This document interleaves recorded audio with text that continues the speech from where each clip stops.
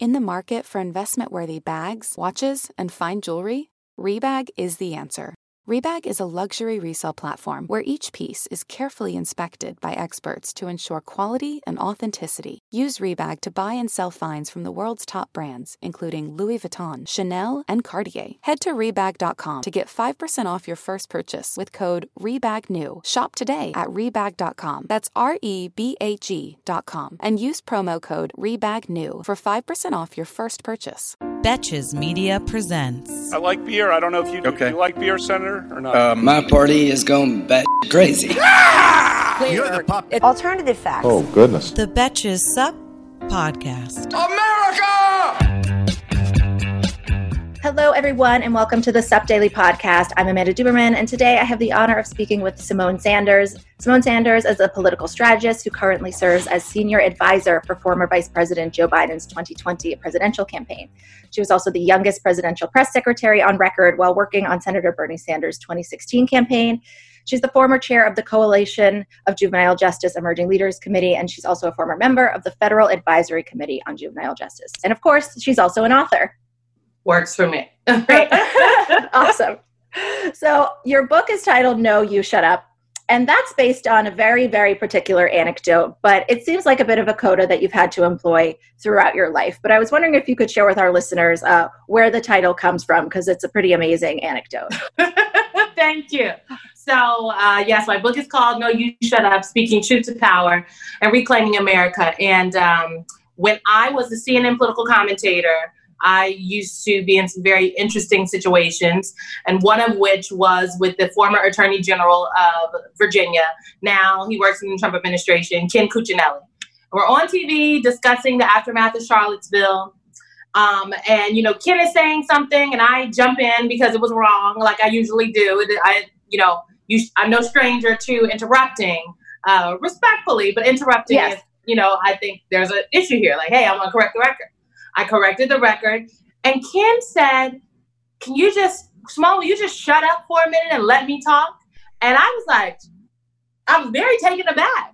And Chris Cuomo was anchoring the show that day. This is when he was on in the morning, and Ken Cuccinelli goes on to say, how do you get them to be quiet? They just won't shut up. And I'm like, I'm sitting right here. So I told Ken Cuccinelli, no, you shut up. You're trying to excuse white supremacy on this program, and you cannot talk to me that way. And Chris Cuomo backed me up. He was my accomplice in that moment. And Ken Cuccinelli asked me to apologize to him. And I was like, you won't be getting an apology from me.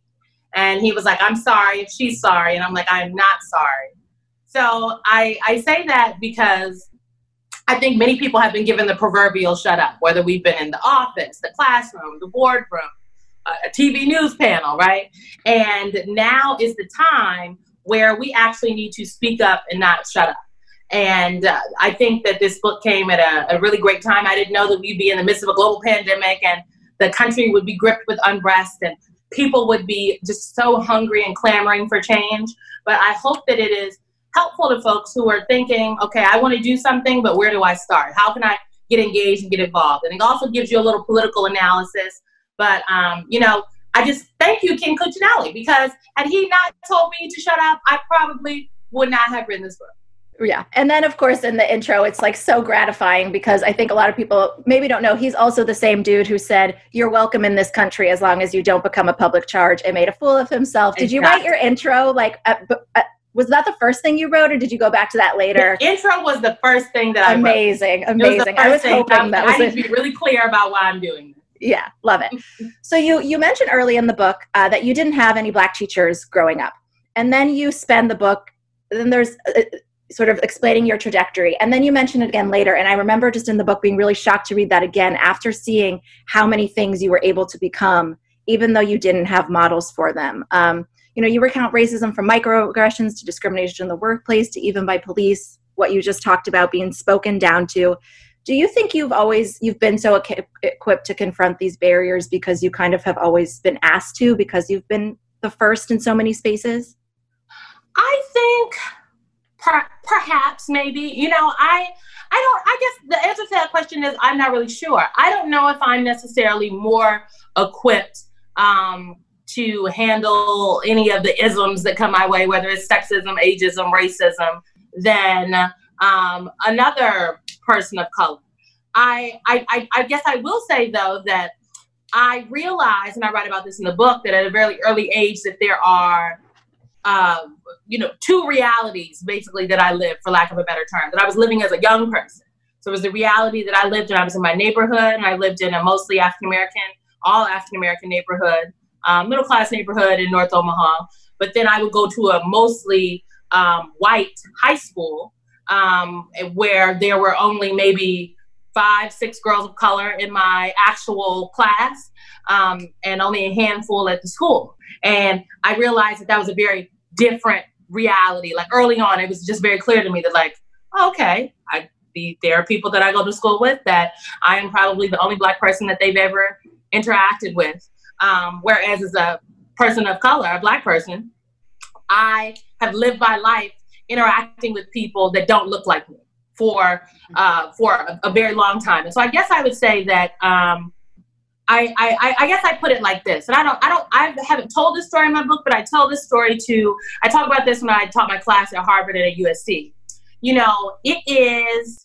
I know what it's like to traverse the world, being very aware of how I am perceived, who I am, what I look like, how I am taking up space in a room or not taking up space in a room. I'm very aware of that every single day. There are other people, though, that aren't as aware of how they traverse the world every single day. No one is reminding them every single day. I am constantly reminded every single day when I leave the house that I'm a Black woman. So a bald Black woman, actually. So, so I think that is the difference. And I think that maybe, we often make a choice about how, when we encounter an ism, how we handle it. But I think that most people of color in this country, especially Black people, know what it's like to traverse the world being reminded every single day that they are Black. Every single day. There's not a day that I leave my house that I don't get a reminder, that I don't get a reinforcement. Yeah. And I'm even ashamed to say I was shocked by parts in the book where not only are you reminded, but you describe having to anticipate those reminders and calling ahead to tell people, this is what I look like. And I work as a staff on this campaign, and I will be at the store at this time, down to those specifics, to make sure, because you just wanted to get to work. Like, I just wanted to get to work. You weren't trying to start a revolution. You just didn't want to be late to work. And you had to go through all of that just not to be late to work. I just didn't want to be late. And I mean, the story you tell, I talk about this in 2016, when I would, early on when I joined the Sanders campaign, I would travel with them all the time. And I would introduce him at rallies. Yeah. And I would go to we would arrive separately, and I would go to the entrances for staff, and I wouldn't be able to get in. Someone regularly would have to come downstairs and validate that I was who I said I was, so I could get in, and I would always be late. And I think people thought for a little bit it was a running joke that I was, Symone's late, she's being a diva. I'm actually not being a diva. I'm being held up at security. Wow. So it is the most visceral time that I've described in the book is when I do call ahead the day before, and I say, please, I basically ask the advance staff to say, look, guys, let everybody know this is what time I'm coming, this kind of car I'm driving, and then I'm bald and then I'm Black. And they're laughing, and they're like, Symone, I'm like, nope, you'll always say that I'm coming, but I can't take the issues today, because this particular week it happened every single day. I end up showing up 3 different checkpoints. I have 3 different issues. The last checkpoint, which is a parking spot with my name on it, like a little piece of paper, I pull in, and these gentlemen come running up to my car, yelling all types of things that I will not repeat here on this program, telling me to move, that this isn't for me. And I just break down in my car and I start crying. And I end up, our security folks, our team comes down and get me. They take me up into the hold room. And I pull myself together because Senator Sanders and his wife, Jane, were a couple, maybe 15 minutes behind me. And when they come in, I start explaining to them, kind of what's about to happen, what's going on.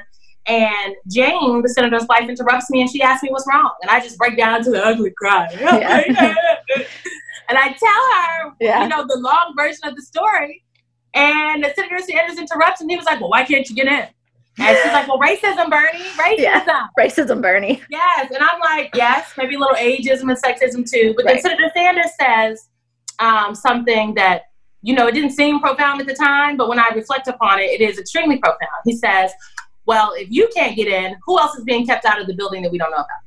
Yeah. And that is something that I think about every single day in all of the work that I do. who is being kept out of the proverbial building. I think it's something we should all think about, and we should seek to stand in the gap for folks, because that is really how we do change making work, and we, things become better. Hey, American Fever Dream listeners, I'm here to tell you that there is no reason to panic the next time you're searching for the perfect gift, because now you can use gift mode on Etsy. Gift mode on Etsy is here to take the stress out of gifting so you can find the perfect item for anyone for any occasion. And it's easy. You just tap or click gift mode in your Etsy app or Etsy.com, and then answer a few questions about who you're shopping for and what they like. And gift mode instantly gives you a curated gift idea list based on hundreds of personas. Now it is simple to find gifts made by independent sellers for all the people in your life. So whether you need a Mother's Day gift for the quilter or a birthday present for the vintage hunter, there is something for everyone on Etsy. Some of my favorite things to do are go to Etsy gift mode and then search absurd things like, what kind of gifts do you have with Walter Cronkite on them? What kind of gifts do you have for dachshund owners? There's jewelry, ceramic, toys, board games, all kinds of fun stuff. A gifting moment is always right around the corner, whether it's a birthday, an anniversary, a holiday, or even just a day to say thank you. Gift mode on Etsy has you covered. Need to find the perfect gift? Don't panic. Try gift mode on Etsy now. Today's episode of American Fever Dream is brought to you by Nuuly. Have you ever felt that fast fashion ick, but can't always afford the super high-end stuff? I have a solution for you. It's Nuuly. Nuuly has everything you need to bring your closet up to speed for the season without breaking the bank. Free your closet of impulse purchases and skip the buyer's remorse by renting instead. Nuuly is a subscription rental service, and for just $98 a month, you get your choice of any 6 styles. They also have inclusive sizing, up to 5X, as well as petite and maternity. You get fast, free shipping and returns, and professional cleaning and Nuuly's state-of-the-art laundering facility. No laundry for you to worry about. This is the best. You just put it back in your box, send it out, and before you know it, you've got your next one. And you always have the option to buy what you love for sometimes up to 75% off. I bought the Rachel Antonoff pasta puffer from them. I was obsessed with it, like everybody who tries it is, and it was completely sold out everywhere else. So I felt like I really, really had an in there. So thank you, Nuuly. Nuuly is an amazing value at $98 a month for any 6 styles. And right now you can get $20 off your first month of Nuuly when you sign up with the code FEVERDREAM20. Just go to NUULY.com. That's Nuuly with 2 U's, and enter the code FEVERDREAM20 and sign up to get $20 off your first month. That's NUULY.com, Nuuly with 2 U's with code FEVERDREAM20. Nuuly subscription clothing rental. Change your clothes.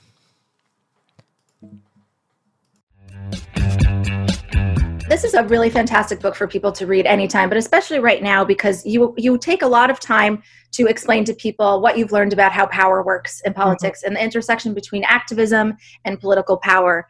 And you recognize your role as a political operative is to win access to spaces where change can be made. But you also write about being a political operative doesn't mean you have no boundaries, which I think a lot of people sometimes assume. It means that it's actually so important to think really carefully about what your boundaries are. And I think a lot of people might be thinking about that now as they realize that they are in spaces of power or privilege or have a platform that they maybe have not really been using to do the most good. Why do you think it's especially important to know your boundaries when you're in a position of power? And how does that work into your day-to-day life? What kind of encounters do you have where you have to think to yourself again and really reflect on what those boundaries are? What your boundaries are. So I call it my personal, I call it a line. So I have a personal and professional line. And I think it's important to have a line because if you don't have a line, if you don't have like a stopgap on where are your guardrails? My line is my guardrail, if you will. So my personal and professional line is my guardrail. And the line is, if X happens, I know what to do, how I will react, that I need to say something, that I need to do something, that I need to course correct my behavior if X happens, if someone says Y, if Z comes into my space. And I think it's important we all have to have a personal and professional line because we will be challenged in our everyday lives and our professional lives. And maybe it's, this crude joke, this crass thing someone in the office says. Maybe it's discussing policy or what we're building.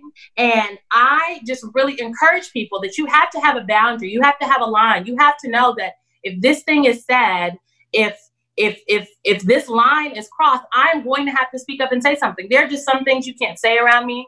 There's some things you cannot do in my presence. I don't care who you are. And there's just some things I will not tolerate. There are things that I will never use my the little bit of privilege that I do have and the space and power that I do have to execute on some things, because that just flies in the direct face of who I am. And that helps me, stay on track. And so I encourage everybody to get a line, find your personal and professional line, but also understand and know what you're going to do when someone crosses it. Exactly. And I think that's the most valuable thing about it, is that you can strategize what you're going to do. It's not case by case. Oh God, oh no, here are the factors and they're different. And I don't know, where's my line? Just ask yourself where your line is. And I think that's really, yeah. Exactly. In the book, you began your work in juvenile justice when you two were a young person. I mean, you're still a young person, so everything you've done has been as a young person, I guess. And you described in the book being one of the first people to suggest actually bringing the voices of young people in detention to conversations about young people in detention. Reading about this in your book, I realized that I wasn't sure if the issue of youth incarceration is really as present in these conversations that we're having right now as they should be. Even just reading your book, the concept of detaining children is so sickening. And it just occurred to me that this should be such a bigger part of the conversation. Do you think it will be? How do you think we change that and center that part of it? I mean, look, I think I think it will be a bigger part of the conversation? Not unless we make it a bigger part of the conversation. I work for Vice President Biden, and I'm very proud of the fact that in his criminal justice platform, he has a section on juvenile justice. And so he talks about reform and includes reforming the juvenile justice system in that. Oftentimes when people are talking about reform to the criminal justice system, they're talking about the adult system. They're not talking about the system that directly affects our young people. They're not talking about the pipeline that children and young people get into that feed them into not just detention, but eventually like jail, adult prisons. We're not talking about reform, and we're not talking about making sure the folks that are closest to the problem are the people who are involved in fixing the issue. So I think as long as we continue to ensure that we're being intentional, I guess a lot of the themes in my book are about intentionality, really. And being intentional about your actions and what you say and what you do, but we also have to be intentional about policy, about the kind of conversations we're having. So I sit on one of the, those task forces everybody talks about, the Sanders Biden task forces, and I'm on the criminal justice task force. And while we're not divulging what we're discussing, I can absolutely say that there are people at the table, a number of folks who have at the forefront of their mind, including juvenile justice in the conversation. Yeah, absolutely. In the book, you also really contextualize the role of party factions in a way that feels, I think people hear the term faction and they freak out, but I think you do it in a way that's a bit clarifying and shows like there actually is a way to work together. Here's how we can maybe get there. But you wrote that you think that failing to connect with people across party factions is part of what lost Democrats the 2016 presidential election. Do you think these factions are more united now?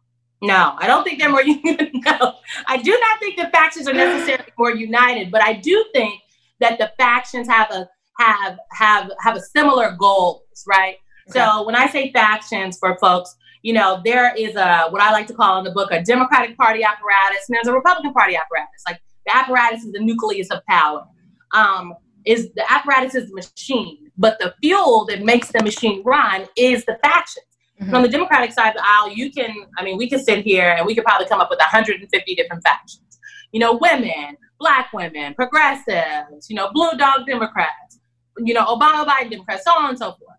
And the factions not mutually exclusive. So you could be a woman and LGBTQ+. You can be a working class and like progressive. So there's all these different factions. But I will say that I think that the factions now, they understand that none of the progress that they are looking for, whether you are a Bernie bro or a former Hillary supporter or Obama Biden Democrat or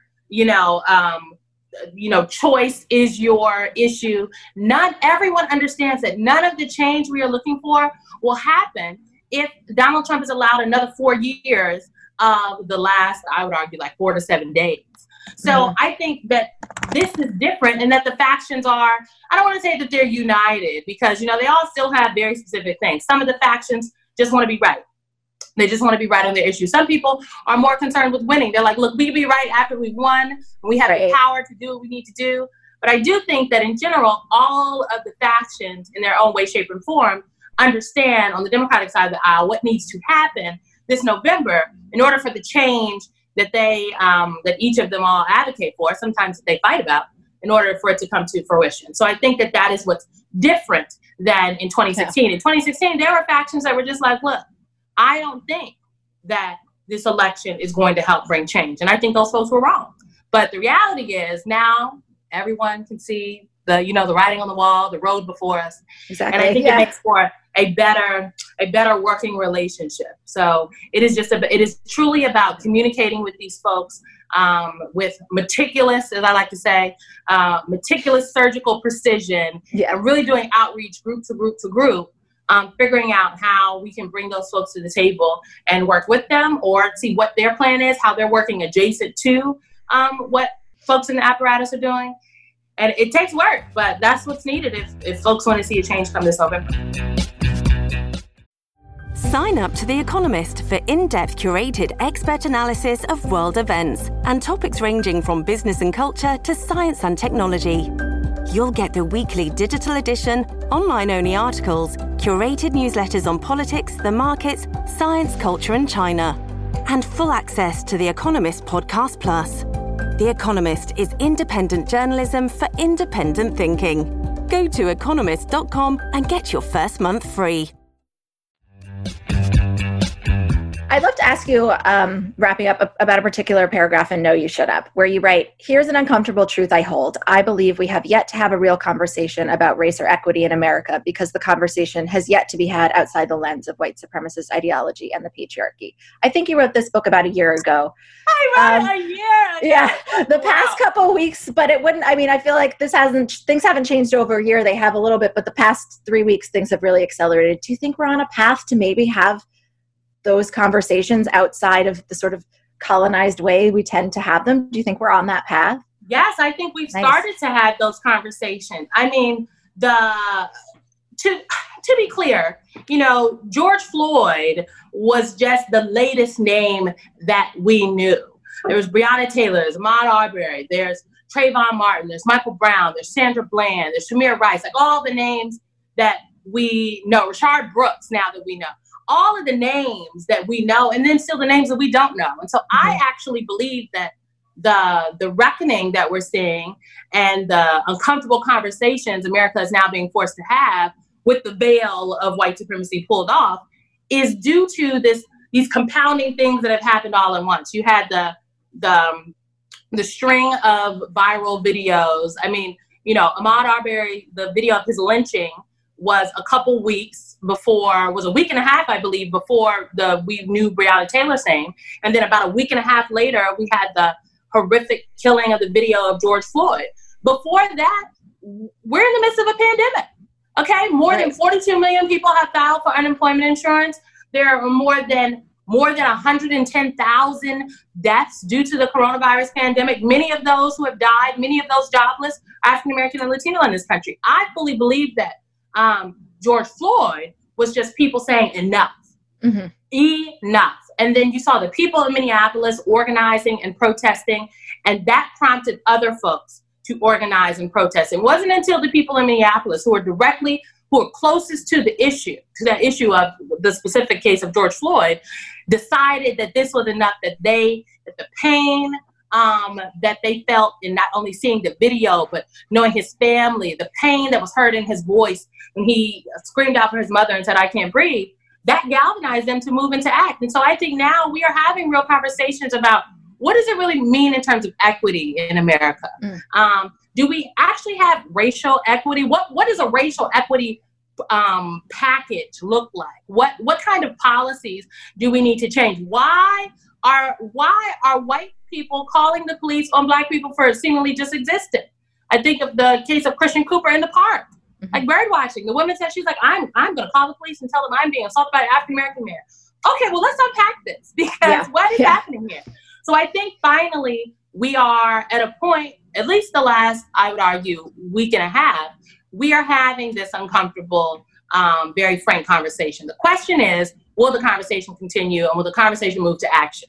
I would argue that we've already seen some action. We've seen Congress move with a bill about police reform, and it's the start of the process. We've seen cities across the country make moves and policies. We've seen organizations like Campaign Zero come out with police reform platforms like 8 Can't Wait. And so I think some change has already happened, but as I write in the book, like change is structural change, as you know, my good friend Elizabeth Warren likes to talk about. Yeah. Structural change does not happen in a microwave, and it does not happen overnight. And so real change will only come if we continue the conversation and we are committed to doing whatever it is, needs to be done. So, but like, we have to have the conversation to figure out what are some of the things that need to happen. We have to have these uncomfortable conversations to begin to turn people's eye towards what it is that we have to be focused on. Yeah. So, I mean, I hope so. I think that, you know, when I wrote that, we were not having this very frank conversation about white supremacy in America. Now we are, in the last week and a half or so, people are like, you know what? There's something going on here. There's something going on. Yes, there is. Let's talk about what's going on and let's discuss how we can fix it, how we can create real change. But change is not happening in a microwave. So if we stop having this conversation next week and, you know, we wait until the next viral video for folks to stand up and say, well, what can we do? I think we've missed the moment. Yeah, absolutely. And I think that people underestimate how ready activists that started all of this in 2014 are for us to be ready to meet the moment. As you were writing about the apparatus and the difference between activists outside and those inside, I've realized over the past 4 years, I mean, I know people that are just learning about Campaign Zero, but they don't realize that's the people who were putting their bodies on the line 6 years ago and never stopped. And now are able to are so ready to meet this moment with what they're putting out there. Yes. Yeah. I can just say, DeRay McKesson, one of the co-founders of Campaign Zero, is a good friend of mine. And he took early on, I met him in 2016. He helped me with the activists in 2016. Yeah. And he said something to me early on that's always stuck with me. He says, you know, we don't want to be in the streets forever. And it just really clicked on me. Like, the activists actually don't want to be in the streets forever. Like, they want change.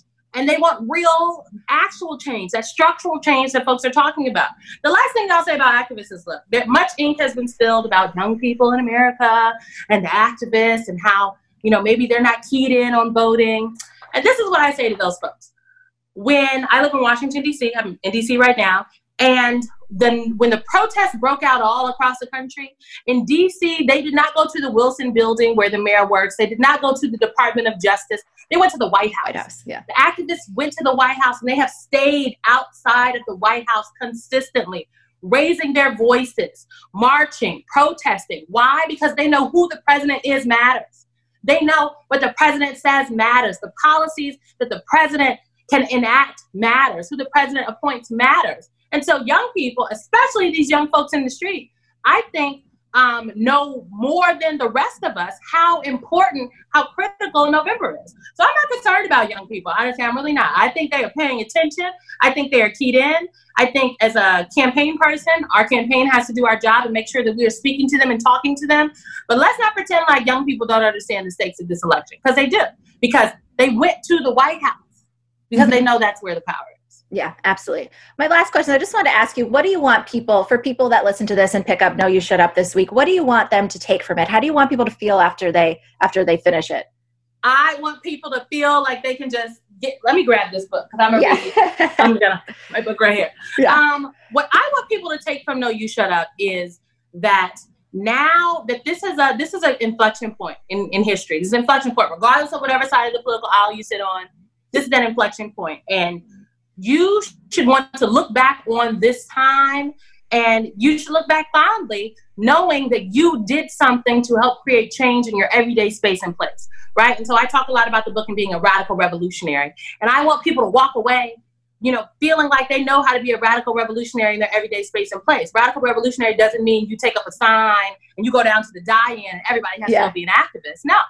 Radical revolutionary means, what are you doing to push boundaries, to take risks, to stand in the gap for other folks in your everyday space and place. So whether you're a teacher, whether you're an executive, whether you're a marketing professional, whether you sit on a board in a community, like what are you doing to push the boundary, to contribute to this moment? Are you suggesting that we put the money elsewhere? Are you encouraging that we include new voices? Do you say we don't do that program anymore because it really doesn't help anybody? We're only doing it because that one donor wants us to do the program. Do we push ourselves to take on different projects? We have to make ourselves uncomfortable. So I just really want people to walk away understanding and knowing that whether you are a young person or a young person at heart, that you can do something in this moment. And the last thing I'll say is I will read the last paragraph in my book because in the epilogue, because it is extremely accurate to what is happening right now.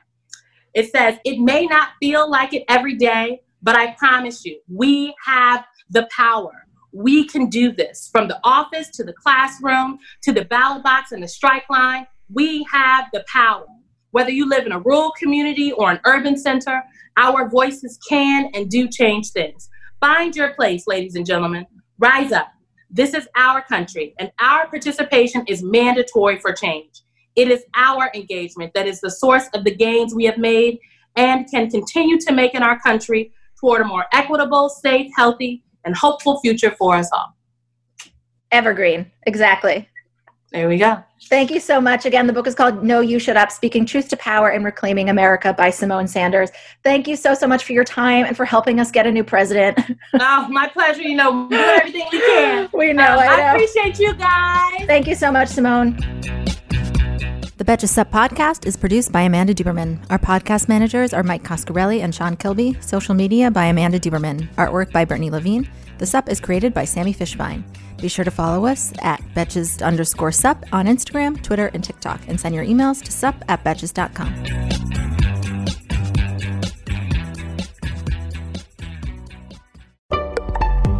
Betches.